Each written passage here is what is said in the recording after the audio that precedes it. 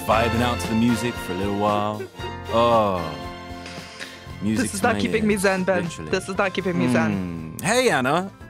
I hope you enjoyed your festive break. I certainly did. You know, the good lady school teacher her indoors brought me a book about Albert Einstein for Christmas. Absolutely, it's fascinating, really was. Apparently, he was a real person. Yeah, I always thought he was a theoretical physicist. I thought he was a theoretical physicist. Jesus. Didn't know he. I also learned this week that Snapchat. Check this out. Snapchat started off as a French app for taking pictures of cats. Do you know that? Which reminds me, my children, they got me for Christmas a little model kit of the Eiffel Tower. To scale? No, just to build.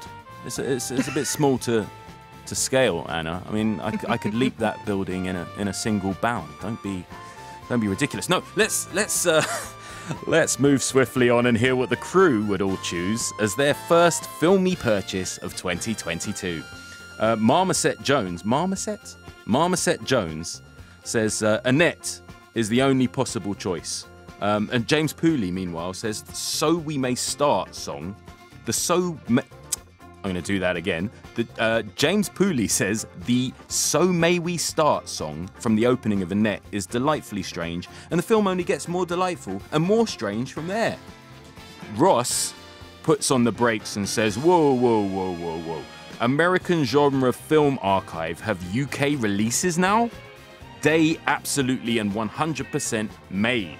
But Anna, can you find anything on that dusty shelf that people might want to purchase in this wonderful first week of January to add to their DVD collection?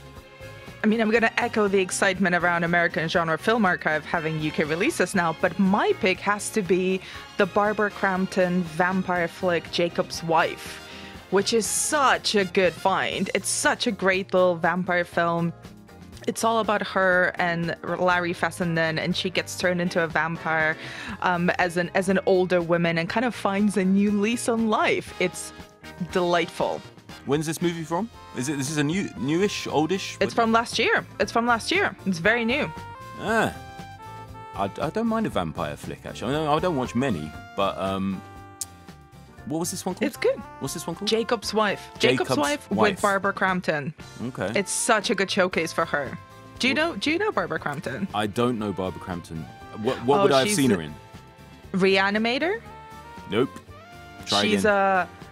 She is one of the most kind of beloved genre actresses. She loves horror as well. Follow her on Twitter for good stuff too. She's always very active. Yeah. Okay. And she's great in this, and she's a producer in this as well. So it's very much kind of her creative baby, and it's really worth a watch and really worth a rewatch as well. So if you're gonna start it, also this is gonna be the year of the vampire. Nosferatu turns 100 years old this year, so start your year with a vampire film. That's a big deal, and I mean, he can technically live forever, right? As long as he avoids garlic and sunshine and sunlight. Yeah. I mean, who needs that? I mean, I would miss garlic because I'm Spanish, so garlic is a must.